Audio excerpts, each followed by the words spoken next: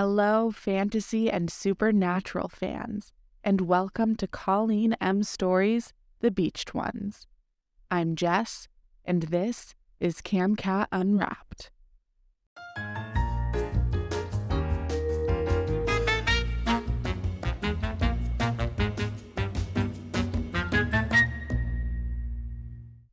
If you find yourself loving this book as much as we do, CamCat Unwrapped is hosting a giveaway this week, where one lucky winner will receive the full audiobook of The Beached Ones for free. All you have to do to enter is subscribe to our podcast, YouTube channel, or newsletter, and answer a quick survey, all of which are linked in our bio. Each new subscription is one entry. So make sure you enter for your chance to win this book to live in. Enjoy. Warning: this audiobook touches upon themes of suicide, abuse, and self-harm, and may be disturbing to some listeners. I'll be introducing you to each of our episodes of Colleen M. Stories, The Beached Ones, a suspenseful ghost story that takes you on an emotional journey. Daniel Shepard manages to escape an abusive home, but has to leave his younger brother behind.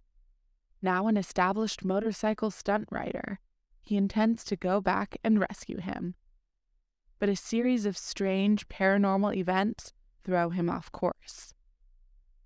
As Daniel struggles to grasp his reality, all he knows for sure is that he must save his brother Tony before time runs out. This unputdownable story is what we like to call a book to live in. From the isolating fields of Iowa to the crowded streets of San Francisco, Daniel must fight his way through a fog of disjointed memories and supernatural encounters to face the truth and pay a debt he didn't know he owed. Lock the door, light a candle, and join me as we escape to a dark and tragic beach on the edge of Los Angeles.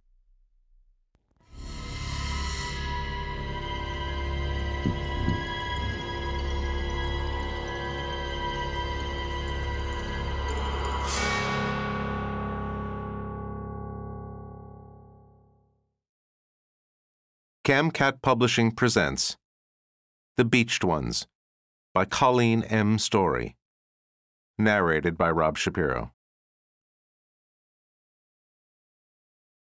For my brothers and for Mom. There is no despair so absolute as that which comes with the first moments of our first great sorrow, when we have not yet known what it is to have suffered and be healed, to have despaired and have recovered hope.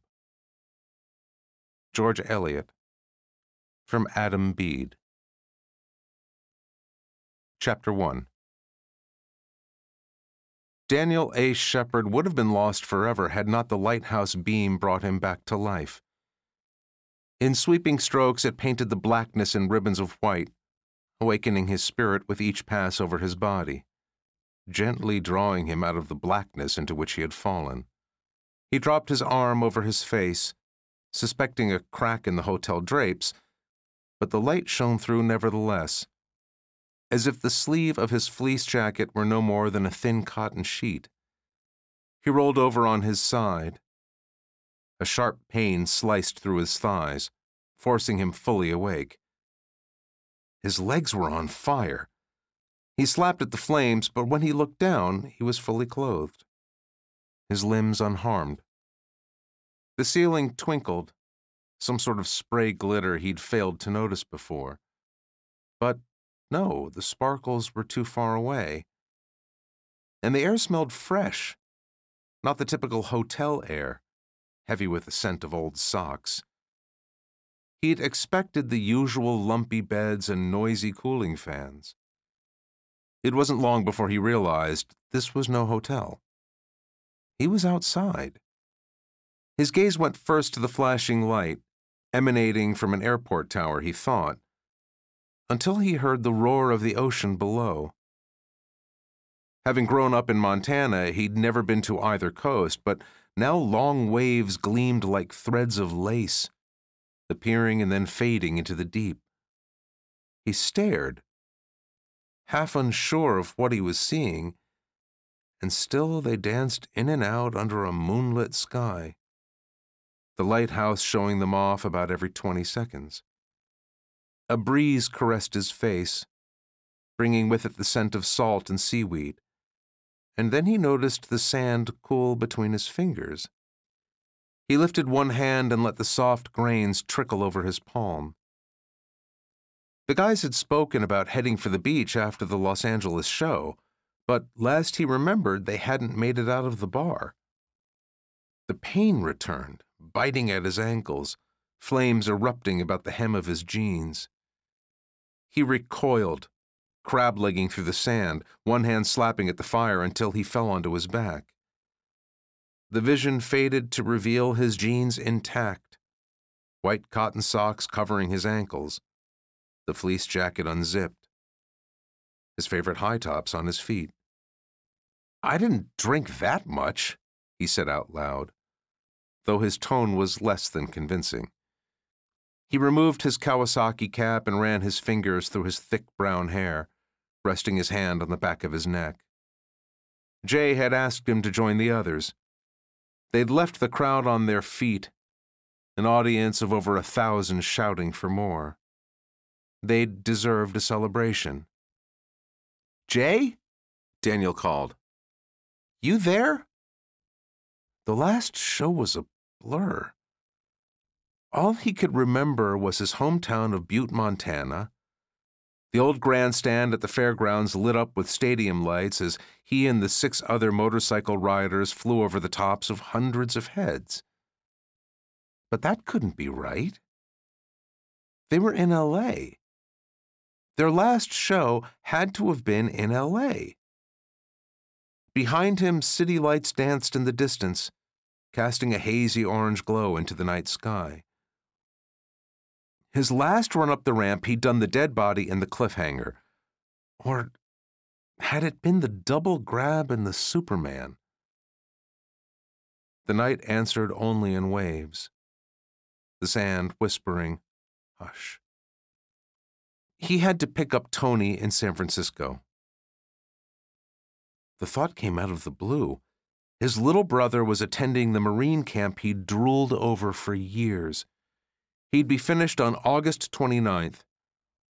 If Daniel weren't there, the kid would be left stranded. He glanced at his wrist, but his watch was gone. They were supposed to spend a couple of weeks together before Tony went back to school, though Daniel wasn't sure he was going to let his little brother return to their mother's house. Tony had been in that hellhole long enough. Daniel had an apartment now. They could both stay there. He patted his pockets. No keys, no wallet. But something in the front right. He dug in and pulled out the Matchbox F-14 Tomcat.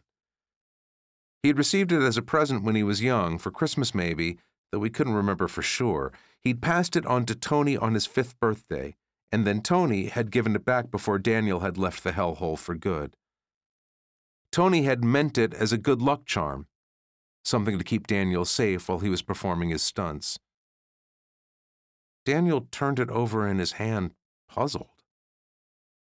A piercing whistle grabbed his attention. He tucked the toy away and stood up. Over the din of the ocean, the whistle came again, a high-pitched tone that spiked and then dropped. He held his breath. There, at the shoreline, down and to the right, the waves crested and crashed, and then a distressed, wailing sound of something or someone in pain. It wasn't easy running in the sand, especially in high-top sneakers. Salty grains poked at his heels. As if wanting to help, the lighthouse intermittently showed the way. Here. No, over here. At the crest of the hill, he looked down on a long stretch of beach, the sand smoothed by the tide. To the right, where the moon's glow frosted the shore, loaf-shaped mounds lay marooned among the ocean's refuse, grounded vessels cast aside as if by a storm. Daniel approached with caution. The shadows loomed larger with every step, great sea monsters with invisible faces. 10 feet away, he hesitated. Multiple torpedo-shaped bodies, 12 to 16 feet long, all with aft-facing dorsal fins, lay stranded on the sand. Pilot whales. Tony had taped pictures of them on the walls of his room during his sea creature phase, which had followed his dinosaur obsession. He'd liked the pilot whales best because they looked so much like dolphins, bulbous heads blunted in front, mouths angled up in permanent smiles. Daniel trudged past 5, 10, 12 of them. Some exhaled out their blowholes, spraying weak fountains over their heads. One lifted its tail and then let it fall back with a thud. After 15, he stopped. A new sound drew his ear, something shuffling nearby. He stumbled forward in the darkness and found a baby whale struggling to be near its mother. It was about a third her size, maybe 5 feet long, the smiling mouth deceptively cheerful. Half crouched, Daniel approached. At its side, he paused, extended his hand, and tentatively touched the skin. Slick and rubbery, it was like raw egg over a soccer ball. Tony would be devastated to see his favorite animals dying. The mother Daniel could do nothing for, but looking again at the baby, he shed his fleece jacket and squatted down. The young ones were only about 150 pounds. Tucking one hand underneath the tail, he raised his chin and slid the other under what he thought was the neck, wriggling his fingers through the sand to get a grip. Once he'd secured a good hold, he took a breath and heaved. The whale felt heavier than he'd expected. He pushed hard, forcing his heels into the sand, his thighs straining. Slowly he rose, wobbled a bit, and finally stood upright. The weight settled hard and heavy against his chest. The whale squirmed and Daniel thought he might lose him, but then the animal went still. Daniel walked unsteadily toward the water, the whale's skin slick against his own. He went about 10 feet until his shoes sank into the wet sand, and then a little farther until the ocean came up to his waist. With the current buffeting his body, he let go. The baby swam out, turned, and went back to the shore.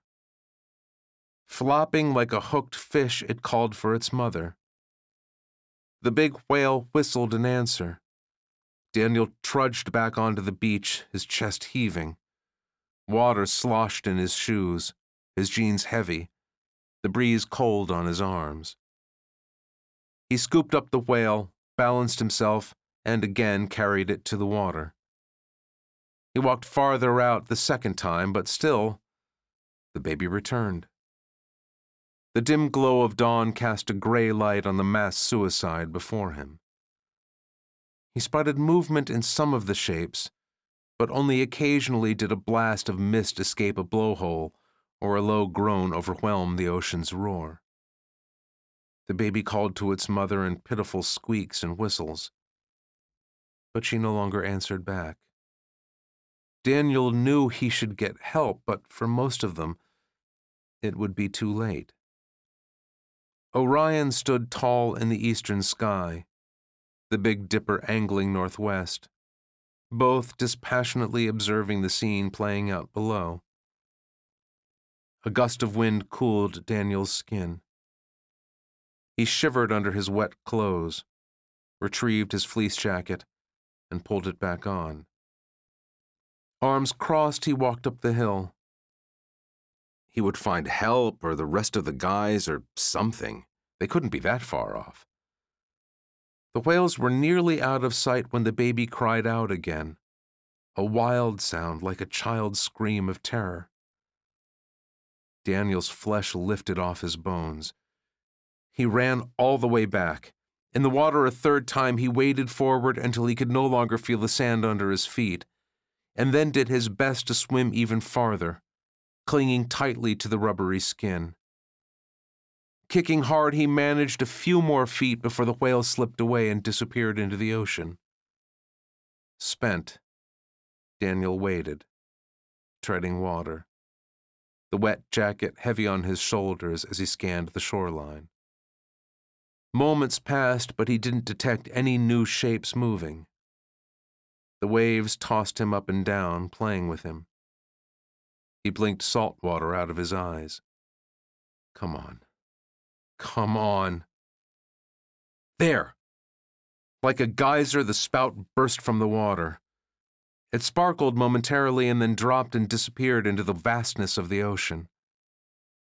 3 times the whale's back arced into the night, the moon shaping its blow into a cream-colored cone until at last everything was quiet, and Daniel swam alone. He leaned back and let the water take him where it would. He would rest for a moment and then swim back, find a phone, call Jay, and regroup. He'd have a hell of a story to tell Tony when he picked him up. A smile creased his lips. And then the pain returned, and he doubled over with it, his gaze seeking but not finding the flames. With desperate motions, he swam back to the shore. Hands and knees in the sand, he panted hard until the burning cooled and he could lie down. The great sea monsters surrounding him in a silent embrace. Chapter 2. His recovery on the shore was short-lived. Just as he started to get up on his hands and knees, the sand collapsed underneath him, tilting him over onto his side. Feeling his hip and shoulder start to sink, he rolled onto his back to see stars dragging streaks of light behind them, the night sky spinning like a Ferris wheel. He was dizzy from fatigue, he thought, but the sensation intensified. The beach wide and then narrow, the night twisting, as if wringing itself out. He remembered suffering a fever as a child, when everything appeared distorted and smaller than it should have been, rooms shrinking in size even while he seemed to grow, except this time it was the coastline and the lighthouse, and the city lights expanding and elongating until they were nothing but colored ribbons. Around and around it all went. The vertigo so overpowering he closed his eyes. Gradually, the sensation eased and the world stopped moving, leaving him feeling as if he'd come to the end of an amusement park ride. His childhood home materialized around him, a ragged trailer house on the outskirts of Butte. He sat crouched low by the living room window. Raindrops spattered the glass, the sky covered in dense gray clouds. Outside, donning a homemade headdress fashioned from a leather belt and taped on crow feathers, Tony stood in the steady downpour, having taken up a post in the middle of the muddy front yard, if you could call the square of dirt between their trailer and the gravel road beyond a yard. Daniel peered through the part of the window that wasn't covered with brown spray paint. His little brother raised skinny white arms to the sky and started to run in circles. His feet pummeled the ground, shooting out muddy splashes of slop that fell back to stain his jeans. After 5 times around, he changed to a football shuffle, side to side with his arms pumping in front of him. Rain bombed his feathers and soaked through his black hair. 10 minutes later, he stood like a soldier, sent God a drenched salute, and ran back inside. Dropping the headdress on the TV tray by the door, he stepped out of his mud-covered sneakers and ran across the room to join Daniel. Did it work? Did the rain stop? The memory faded, giving way to the sensation of hard stone poking into his cheek. He was outdoors again, one side of his body warmed by the sun, the other pressed against a mound of dirt that quivered underneath him. A train whistle moaned. Wheels clacked in a steady rhythm, coming, and then a ding-ringing of bells. Under his fingers, a steel track vibrated. The whistle sounded again, louder this time, bombarding his ears and forcing his eyelids back. The steel monster was no more than 50 feet away. Scrambling to his hands and knees, he glanced with horror at the tracks where his fingers had lain. A gust of wind blasted his face as the engine barreled by, the whistle dropping in pitch with a mournful farewell. Daniel grabbed his cap and stumbled backward, down the incline and away from the tracks. In his rush, he lost his balance and fell, rolling twice before coming to rest on level ground. It was midday, the sun shining brightly above him, green fields covering the area on the other side of the tracks. He got to his feet, dusted off his jeans, placed his cap on his head, and looked around. In front of him rested a tank trailer of some sort, several others parked nearby awaiting transport. Magpies croaked their disapproval from a clump of cottonwood trees on the other side of the lot. All around him stretched a country landscape rich with farm fields, a red barn, and silver-grain silo visible in the distance. He kept turning, surveilling it all, at one point rubbing the back of his head and then dropping his hand to his waist. How had he gone from the ocean to the plains? He checked his jeans, shirt, and jacket. All dry. Completely dry. Even his hair was dry. On his fourth turnaround, he paused to study what looked like an eatery across the road. A single-story building painted barn red with white trim, a matching sign hanging from a tall iron post. The Old Biddy. Daniel narrowed his eyes. He didn't know this place. He wished he'd reconsidered Jay's advice about buying a cell phone. "It's 2014, Danny," his friend had teased numerous times. "You're acting like an old man." Still, considering that his wallet and keys were gone, a phone probably would have been stolen too. The cafe was his best shot at getting in touch with somebody. He headed toward the place, gravel crunching under his shoes. An antique farm plow sat on the grass in front. 2 cars, a rusted truck, and a Suzuki motorcycle parked at the curb. On the other street corner rested a mechanic's shop, and down the way, 3 single-level houses worn and aged from too many winters without fresh paint. He was about to open the door when a young couple emerged, both with tattooed arms and pierced noses. They passed him by without comment, an overhead bell announcing their exit. Daniel slipped in behind them, barely clearing the entrance before stiff springs slammed the door closed. An elderly couple sat in a booth by the wall, newspapers partitions between them. At a center table, a man with a buzz cut sliced into his steak, thick biceps framing his ribs. Sizzling sounds emanated from the back, the smell of beef in the air. Daniel looked to his right and jumped, startled. An oversized rooster stood just inside the door, its sharp yellow beak poised over his head. The waitress, a portly woman with 3 hens on her apron, walked out in rubber-soled shoes, the kind hospital nurses wore to ease the wear and tear on their feet. Years of skin drooped from her arms, her wide face framed with curly black hair. Daniel waited, but she breezed by him, depositing the smell of cheap hairspray in her wake. She opened the door, looked left and right, then mumbled something inaudible and retraced her steps. "Ma'am?" he called, but she didn't respond. "Ma'am, do you have a phone?" The woman disappeared into the back. Daniel scanned the place. They had to have an office or break room or something. As he started after her, he sensed he was being watched. The young woman stood at the side of her booth, intense green eyes focused on him. Thick auburn hair fell in choppy layers about her head, the bangs jagged over graceful eyebrows. Her fair skin was flushed at the cheeks and neck, her body thin and half hidden underneath the brown leather jacket she wore. Daniel?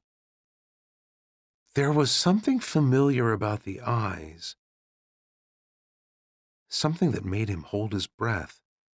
She was too far away, but he could smell the musky perfume she wore, the spicy zing of it. He knew her silver earrings were shaped like an artist's palette, the circles of paint small indentations in the metal. He felt a moment's pleasure that she was wearing them, but couldn't remember why. He took a step toward her. Her grip tightened on the booth. Daniel, is that you? He could feel her hair in his hands, the kind of hair you could grab hold of without worrying about breaking it. Her lips tasted like the caramel candies she carried in her pocket. Jolene. She blinked rapidly, looked around the cafe, and then stared at him again. But you're Jolene. They'd walked together through a park where the ducks fanned their feathers in the sun. They'd gazed at paintings on a museum wall while arguing about their worth. She'd waited for him at the edge of the fairgrounds near the exit gate. Where are we? You don't know where you are? We had a show last night, but... He shook his head. I can't remember. He could feel her small ear pressed against his chest. They had been standing outside a hotel on a late night. He'd asked if she had friends waiting, but she'd only stared at him with those startling green eyes. And then she'd stood on her tiptoes and kissed him. Daniel? We were touring in L.A., I thought, but since last night... He looked around. The place was covered in chickens. Black and white pictures of hen houses on the walls, shelves laden with knickknacks and ceramic figurines, chicks in bunches peering over the tops of woven baskets. Daniel's vision blurred.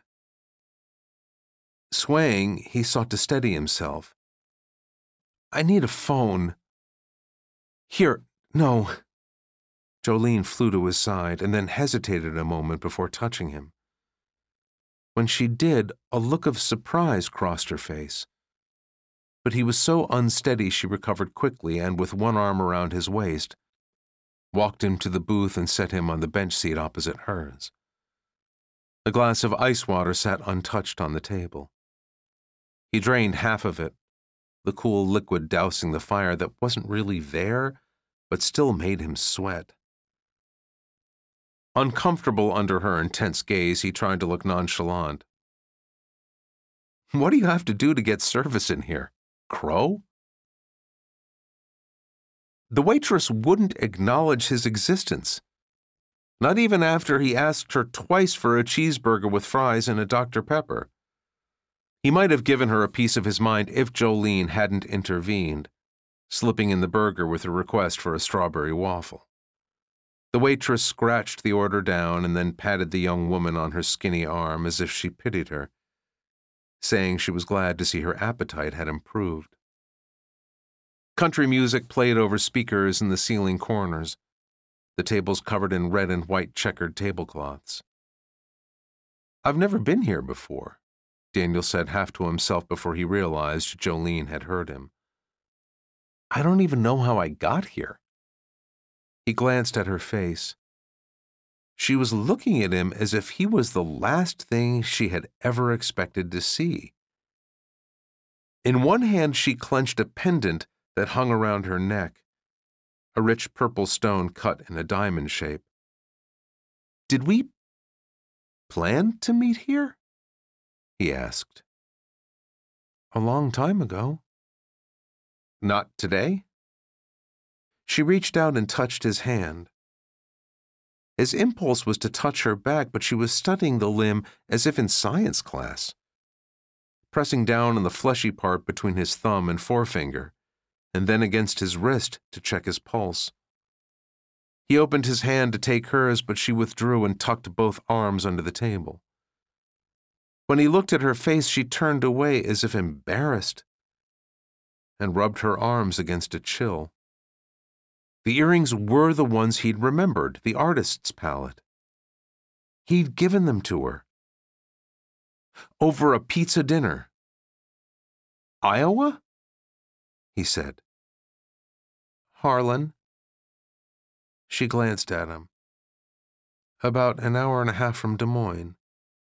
You remember Des Moines, don't you? Des Moines.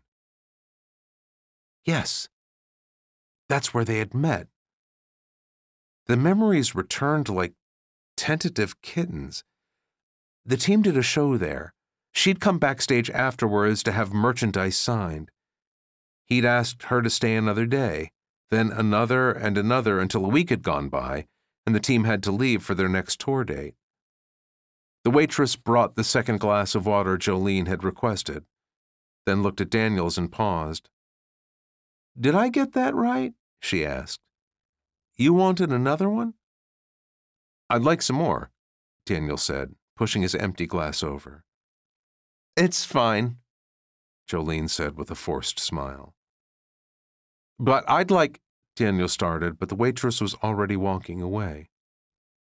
Jolene pushed the new glass to his side of the table. Don't you want it? He asked. I got it for you. He took it gratefully and drained half of it. When he set it down, she was staring at him again.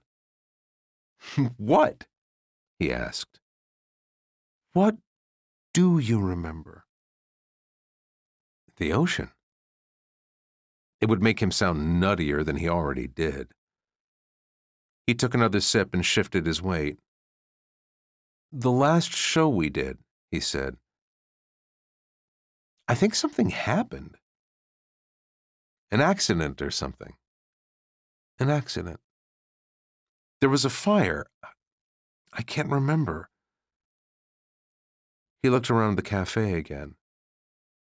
How had he ever traveled from L.A. to Iowa with no memory of the time between?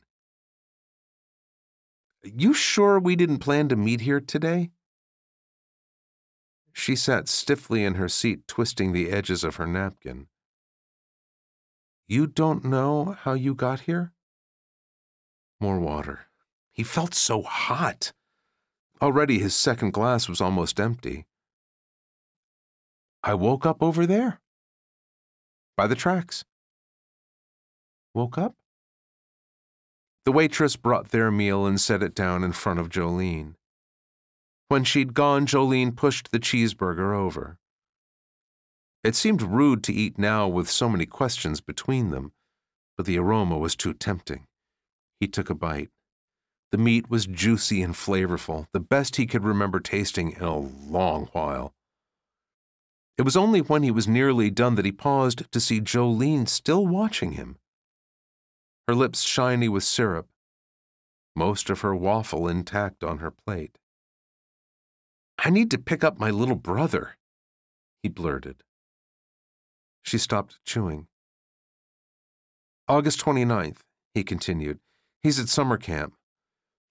What's today? She swallowed hard and set the fork down on the plate. If this is Iowa, I need to get going. I've got to get to San Francisco. She covered her mouth, a shadow passing over her features. What? Daniel said. Is that what this is about? He stared at her. It's been over a year, and now you want to say something? Is that what this is? You want to say something now? She dropped her hand to the table. You're supposed to be... I mean, they said you were... Her mouth hovered open, her breath escaping in uneven gasps. You know, don't you? You know. That's why you're here. Know what? He opened his hands in surrender. What? The front door opened and slammed closed. Tendons stood out in Jolene's neck. Her gaze jumped back and forth between his face and the new customers at the entrance. When the waitress thundered by, Jolene slid out of the booth. Hey, where are you going? She headed toward the back of the cafe. He took a few steps after her, but she hurried, soon disappearing under the wooden sign that read restrooms. Daniel hovered in the breezeway. Over a year. It had been that long since... What? Since they'd seen each other? It didn't seem that long. But then everything was turned upside down. The restroom doors read roosters and hens. On his right spread the kitchen, the cook busy at the grill. A few more steps and he came to a narrow opening in another door with a sign that read office. He slipped inside. The room was about 15 square feet, a worn leather couch resting against one wall, an L-shaped computer desk against the other. He spotted a cordless telephone behind the monitor. Finally, he dialed Jay's number. Pressing the cool handset to his ear, he waited. After 3 rings, Jay's voice came on with the same message he'd recorded when they'd first made it onto the motocross team. Hey, I'm either riding or thinking about riding, so leave it at the beep. Jay, what the hell? Did I hit my head or something? I'm in fucking Iowa. You need to let me know what's going on. I'll try again. Do me a favor and pick up. He pressed end and replaced the handset. Chewing on a knuckle, he paced back and forth and then eyed the computer. It was on, the screensaver showing chickens pecking at the ground. He sat down and opened a browser.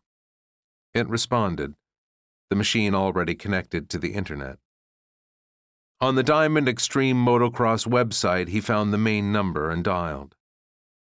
Aaron's voice came on, and he almost spoke before realizing it was the out-of-office recording. The group's manager rattled on about office hours. Daniel replaced the handset and checked the upper right corner of the screen. August 24th. He pulled up the calendar. A Sunday. The motocross office was closed. He glanced ahead to the 29th.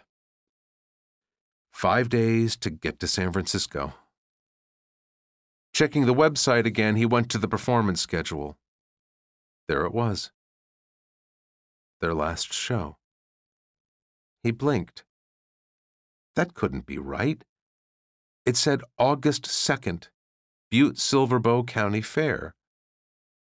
3 weeks ago. He remembered a show just the night before. Besides, he hadn't been in his hometown that recently. He squinted, heat rising up the back of his neck. Underneath the event listing sat an isolated paragraph. As a result of the tragic accident at our last event culminating in the loss of team member Daniel A. Shepard, we have canceled our next show in Salt Lake City, Utah, out of respect for our riders and the fans. It has been an emotional time for everyone, and our hearts go out to Daniel's family and friends. If you'd like to express your condolences, we've set up a fan page for Daniel, which you can find by clicking here. We plan to resume the tour in Denver, Colorado on September 6th. Chapter 3. Daniel didn't know how long he'd been sitting in front of the computer when the office door opened. Jolene entered. She looked as if she'd been crying. It must have been the expression on his face because she hurried to his side and checked the screen. A moment passed, her hair tickling his ear. "Come on." She pressed a key. The screen went black. "We need to go." We need to go now." She took hold of his arm. "Did you see? If she catches us in here, there'll be hell to pay. Come on." She led him out the back door. Iowa's sprawling farms and vast sky remained unchanged, the sun beaming warmth on his skin. Butte Silverbow County Fair. That couldn't have been their last show. He'd have remembered that. A show in his hometown. Had his mother come? He knew the answer before he thought of the question. But she could have come. Jolene walked ahead of him, a sketch pad tucked under her arm. "Come on!" He obeyed, taking a couple more steps. If he'd been in Butte that recently, Tony must have told him then about the Marine camp, unless he had already left. Or had he come to the show? "Daniel!" Jolene waited for him at the front of the building. He trotted to catch up, scanning the trailer lot across the street, looking for his bike or a car or some other mode of transportation that would answer the question of how the hell he'd gotten here, especially if he'd been in Montana 3 weeks ago. Around the corner, he spotted the same Suzuki motorcycle he'd seen on the way in, blue and white with shiny chrome accents. It was hers, right. They'd had motorcycles in common. He'd teased her about buying the wrong brand. She slipped the sketch pad into the saddlebag and put the helmet over her head. It's kind of a small back seat. The tragic loss of Daniel A. Shepard. It must have been an accident. He looked at his arms. No wounds? No scars? Jolene started the engine. He sensed the vibrations warm against his thighs, the smell of dirt and popcorn in his sinuses, earplugs muffling all but the announcer's voice. An event in his hometown. He couldn't see Tony's face in the crowd. "Let's go." Jolene patted the seat behind her. The ball of his foot tingled, his spine rigid. It has been an emotional time for everyone. There had been an accident. Had to have been an accident. But he wasn't lost. Though even as he thought about it, the ground dissolved underneath him, his footing no longer secure on the sidewalk. Jolene appeared at his ribs, grasped his elbow, and pushed him forward. She was surprisingly strong. He forced his feet to move. On the cushioned leather, his knees framed Jolene's hips as he placed his toes on the foot pegs. A smooth change of gears, and they were flying down the 2-lane Iowa road, the sun warm behind them, the breeze cooling their skin. A single stoplight signaled their entrance into Harlan, that and a broad white sign that read, "Harlan, a growing tradition." Jolene eased through the intersection and took them onto what looked like the main road, past a department store and a Subway and a church and a car wash. At the 12th Street intersection, she turned left and buzzed past a few businesses and shopping areas, then coasted alongside a tree-filled park in a humble neighborhood with an elementary school. About 8 blocks later, she slowed by a cemetery. Daniel wondered if she planned to go in, but she went to the next crossway instead, turned left, rolled across the street to the first house on the right, and parked the bike at the curb. The place was a 1-story brick and siding combo with a wide picture window and 1-car garage. At the corner of the yard stood a small wooden sign that read, "Isabella Field, Psychic Medium." Jolene dismounted and walked up the driveway. You should probably come in, she called to him, and then slipped through the front door without a key. Daniel followed, wondering what they were doing at some psychic's house. Inside, the smell of incense assaulted his sinuses. Sandalwood, he thought, though there was cinnamon too, strong cinnamon, as if someone had opened the wrong lid when pouring. 2 candle flames flickered on a mahogany stand set against the living room wall. Behind him, the picture window facing the road was covered in heavy, dark drapes. "Close it," Jolene whispered. She stood inside and just to the right of the door, her hands in her pockets, her gaze trained on the opposite end of the room where a slim woman, Isabella, Daniel assumed, sat at a desk, a computer screen to her left. The length of her hair was the first thing Daniel noticed, a long and tousled mane of cashew brown that hung over the back of the chair all the way down to the seat.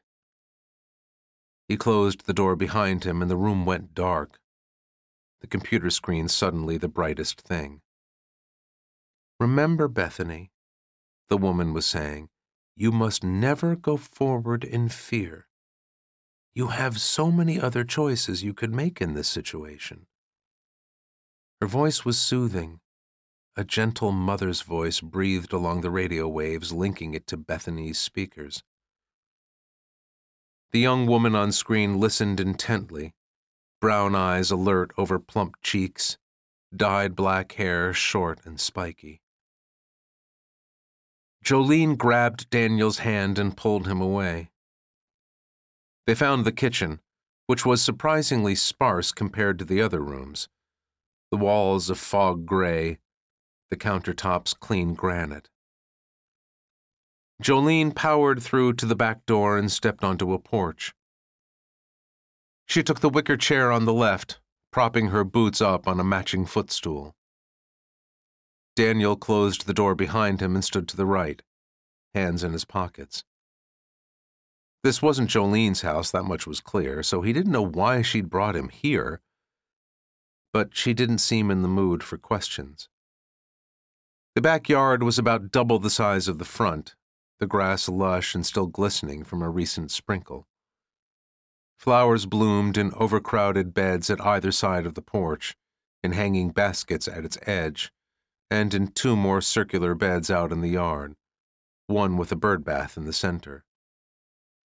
2 robins ducked and splashed while holding out their wings. When the back door opened and Isabella stepped out, they flitted off into the trees. "This is a surprise," she said to Jolene. "I thought you'd be packing." Jolene gave her a short hug, then stepped back to where she could look at them both. "That was the plan." "Is everything all right?" "I needed to see you. I have a break between calls."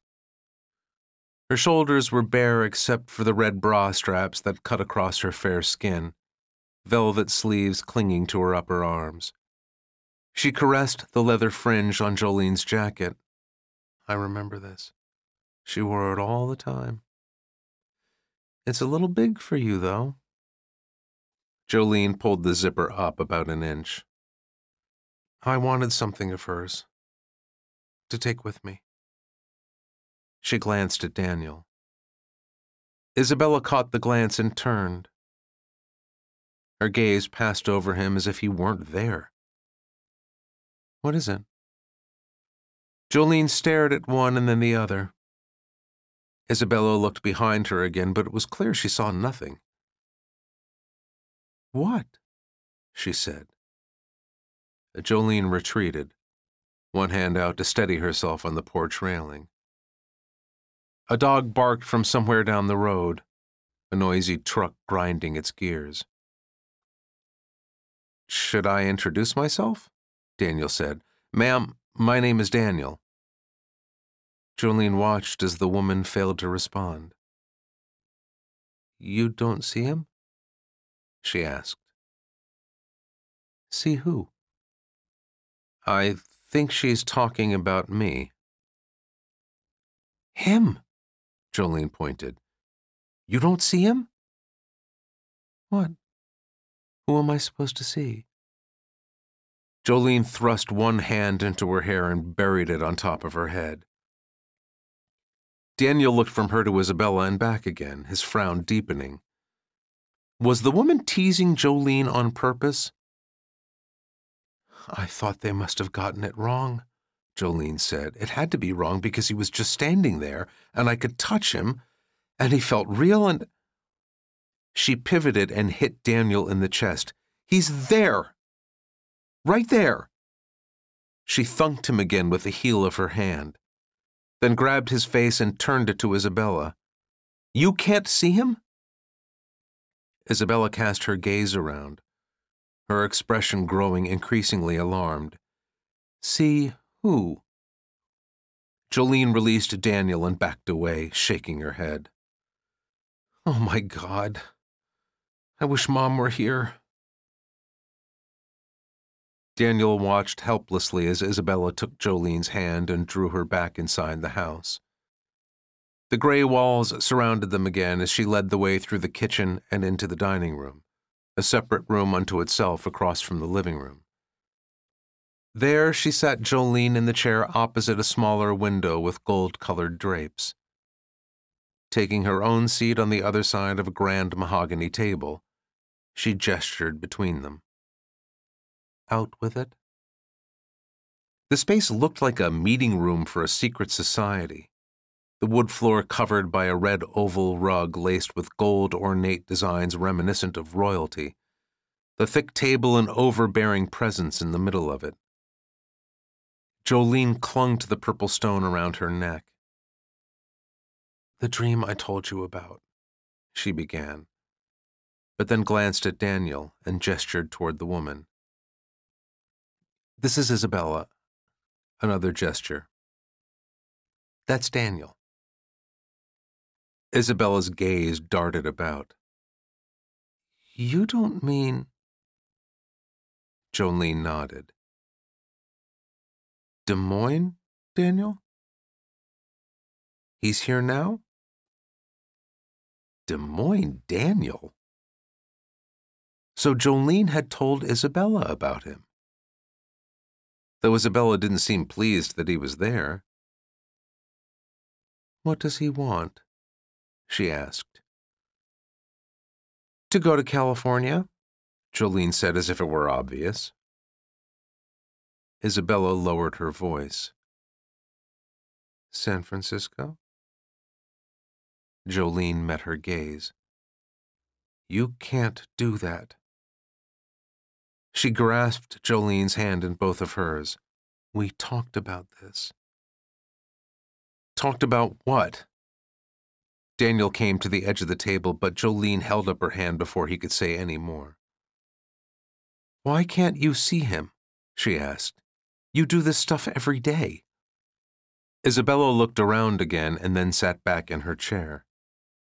Sunlight came through the gold drapes behind her, brightening the henna tattoo that snaked along the back of her hand. Something must be different. That's what I'm worried about. I haven't seen any of the others either, though. But they were never here. They never came here. He's here. Others, Daniel thought. They're your ghosts, honey. Ghosts, Daniel said. What are you talking about? Jolene cast him an exasperated look. He's not really... She stopped. He's... solid. Of course I'm solid. Daniel waved his hands in front of Isabella, then looked back at Jolene. What's the matter with her? Isabella rubbed her bottom lip. Solid to you. She arched a graceful eyebrow. So you think... Jolene began. You're saying I'm a ghost? Daniel blurted. Is she saying I'm a ghost? That it has something to do with you? Isabella said. Your connection to him? maybe? When Jolene looked disappointed, Isabella got up and left the room, the scent of vanilla trailing after her. Jolene slumped, the tall back of the chair dwarfing her small figure in dark wood. Daniel sat down next to her. "What are we doing here?" "She was my mother's best friend." "Was? You don't remember that either?"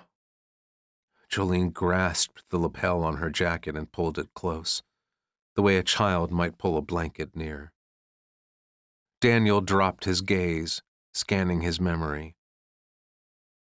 "I'm sorry, it's just..." They had sent emails.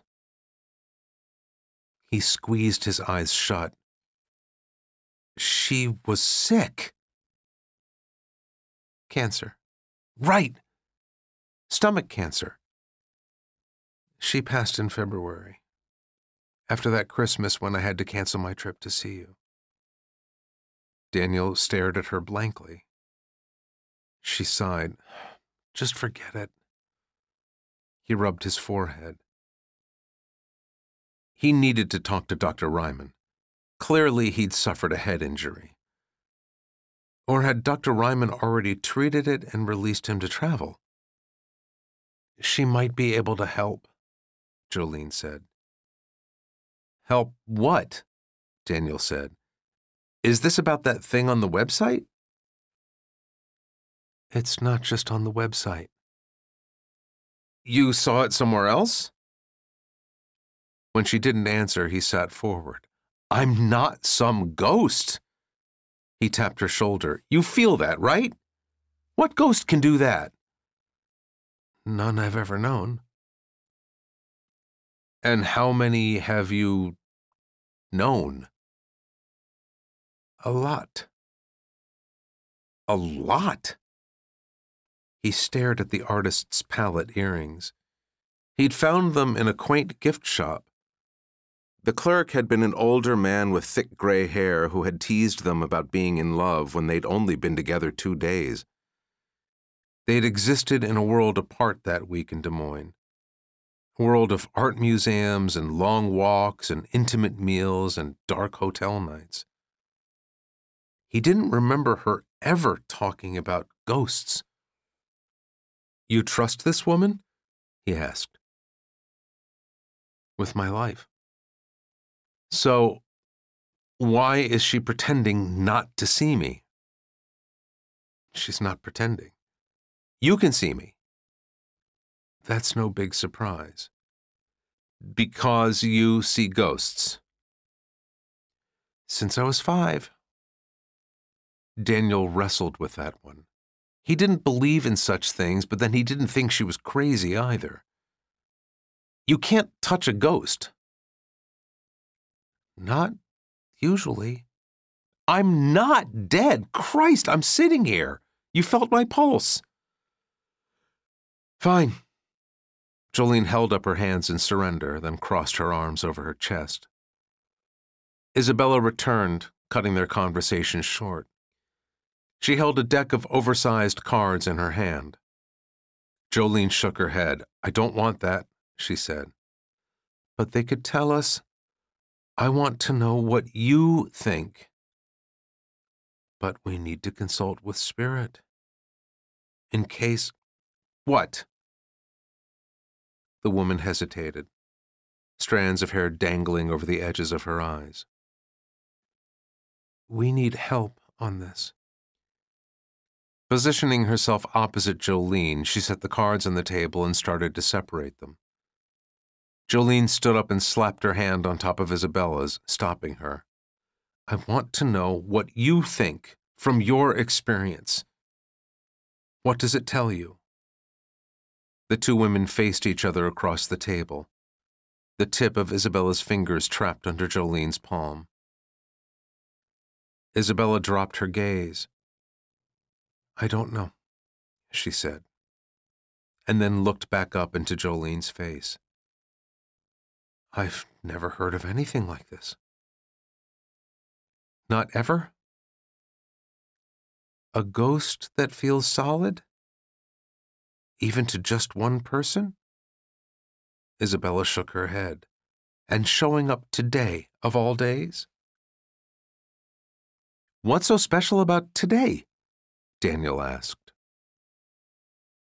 I had planned to go to Washington, Jolene told him. I don't want to mess up your plans. Jolene released Isabella's hand and walked around the table. So, what do you think I should do? Isabella crossed her arms over her chest. I think... She paused, gazing into Jolene's eyes, and her expression softened. I think what you're thinking of doing is a bad idea. You should stick to your original plan. Go to Washington and work your way into that art school. But that's what I thought before. That hasn't changed. She scooped the cards off the table and disappeared into the back of the house. Daniel watched Jolene. He didn't remember her ever looking so frightened. She was always confident, her steps quick and light. Never this heaviness that seemed to weigh on her now. It occurred to him that he should leave. He was the one upsetting her, intruding upon her plans. But it had been so long since he'd seen her, since he had stood this close to her. Isabella returned, a necklace dangling from her graceful fingers. It's a sigil, she said, as she clasped it around Jolene's neck. A protective symbol. The J shape has always made me think of you. Daniel stepped closer to see, inhaling Jolene's scent, a trace of her musky perfume about her collar. The pendant was made of wiry silver with a shape that did resemble a J, though the top line extended only halfway. It reminded Daniel of calligraphy or of Japanese writing. Jolene let it rest beside the purple stone and raised her eyebrows. It will help protect you. Isabella pursed her lips. On your way to California. Jolene's expression turned apologetic. You know what happened. And now he's here. There can be only one reason. You don't know that. But Brent says... Brent? You know what I think of him. Isabella rested her hands on her hips. But he's the reason I haven't... Jolene glanced at Daniel, her expression suddenly guilty. You say that, Isabella said. I don't give him credit for it. But he's helped me, you know? I'm in a better place now. Isabella frowned. I'm not so sure of that. Who's Brent? Daniel asked. Does he know? Isabella pointed surprisingly close to where Daniel was standing. About him. Have you told him? Jolene shook her head. Isabella threw up her hands. I've told you what I think. Maybe you need to talk to someone more knowledgeable. An uncomfortable silence hovered between them. A clock ticked noisily in the kitchen. Finally, Isabella reached out and gave Jolene a hug. When they broke their embrace, she pressed her lips into a half-hearted smile. Take care of yourself. Please. Text me. I know, no cell phone, but he has one.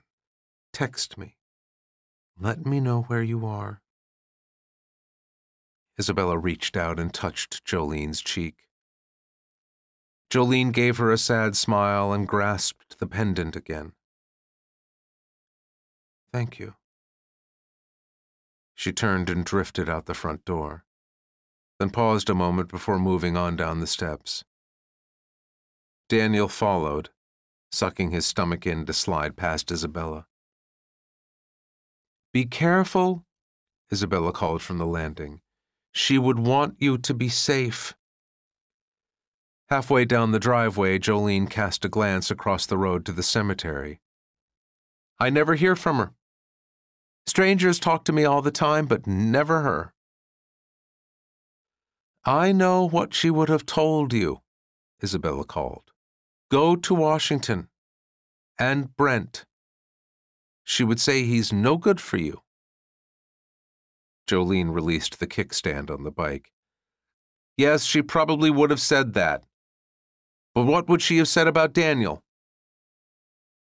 "She wouldn't care about him, she'd care about you." Jolene waved and put on her helmet. Daniel started after her, but then Isabella spoke again in a subdued voice. "Daniel, if you care about her, if you loved her once as she told me, you can't take her there." He paused. The woman was talking to him now? "Find another way to get to San Francisco. Don't take her with you. She can't go out there. Not now." He walked back up the steps. Leaning close to her face, he spoke. "I don't know what game you're playing here, lady, but just leave her alone, all right?" He paused, waiting. But she didn't appear to have heard him. When he turned away, she reached out suddenly. He expected to feel her fingers on his arm, but then her hand was on the other side of him, and he hadn't felt anything at all. She stared blankly his direction. "Daniel," she said. He looked down at his arm. He could have sworn her hand just went right through it.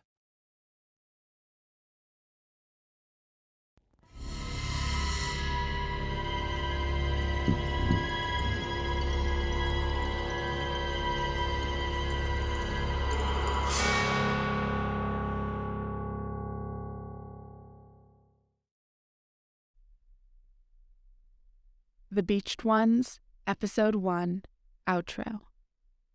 Something is clearly wrong with Daniel. What happened to his memory, and why is nobody paying attention to him? No matter what the reason, he must make it to San Francisco to pick up Tony. Stay tuned for our next episode of The Beached Ones to learn more about Daniel and Tony's life together, and to meet Jolene's current boyfriend, Brent, who might not be who he seems. So don't forget to subscribe to CamCat Unwrapped. Tune in to hear all our audiobooks as we release them right here on CamCat Unwrapped as serialized podcasts. The first 2 episodes of every book can always be found here, but subsequent episodes will be available for free listening only for a short time after their release. After that, they'll be gone. But don't worry, the audiobooks are available for purchase on Audible and other major retailers. If you don't want to miss a beat, listen now on the audiobook platform of your choice. All our books are also available in print and ebook formats on camcatbooks.com or wherever books are sold. Before you go, please take a moment to leave us a review on your preferred podcast platform. Thank you. CamCat Unwrapped also offers other CamCat books as podcasts. Also, check out our interviews with authors, editors, and other bookworms in our background episodes, where we unwrap exclusive content related to our books. Tune in again to CamCat Unwrapped, because CamCat Unwrapped is where book lovers meet.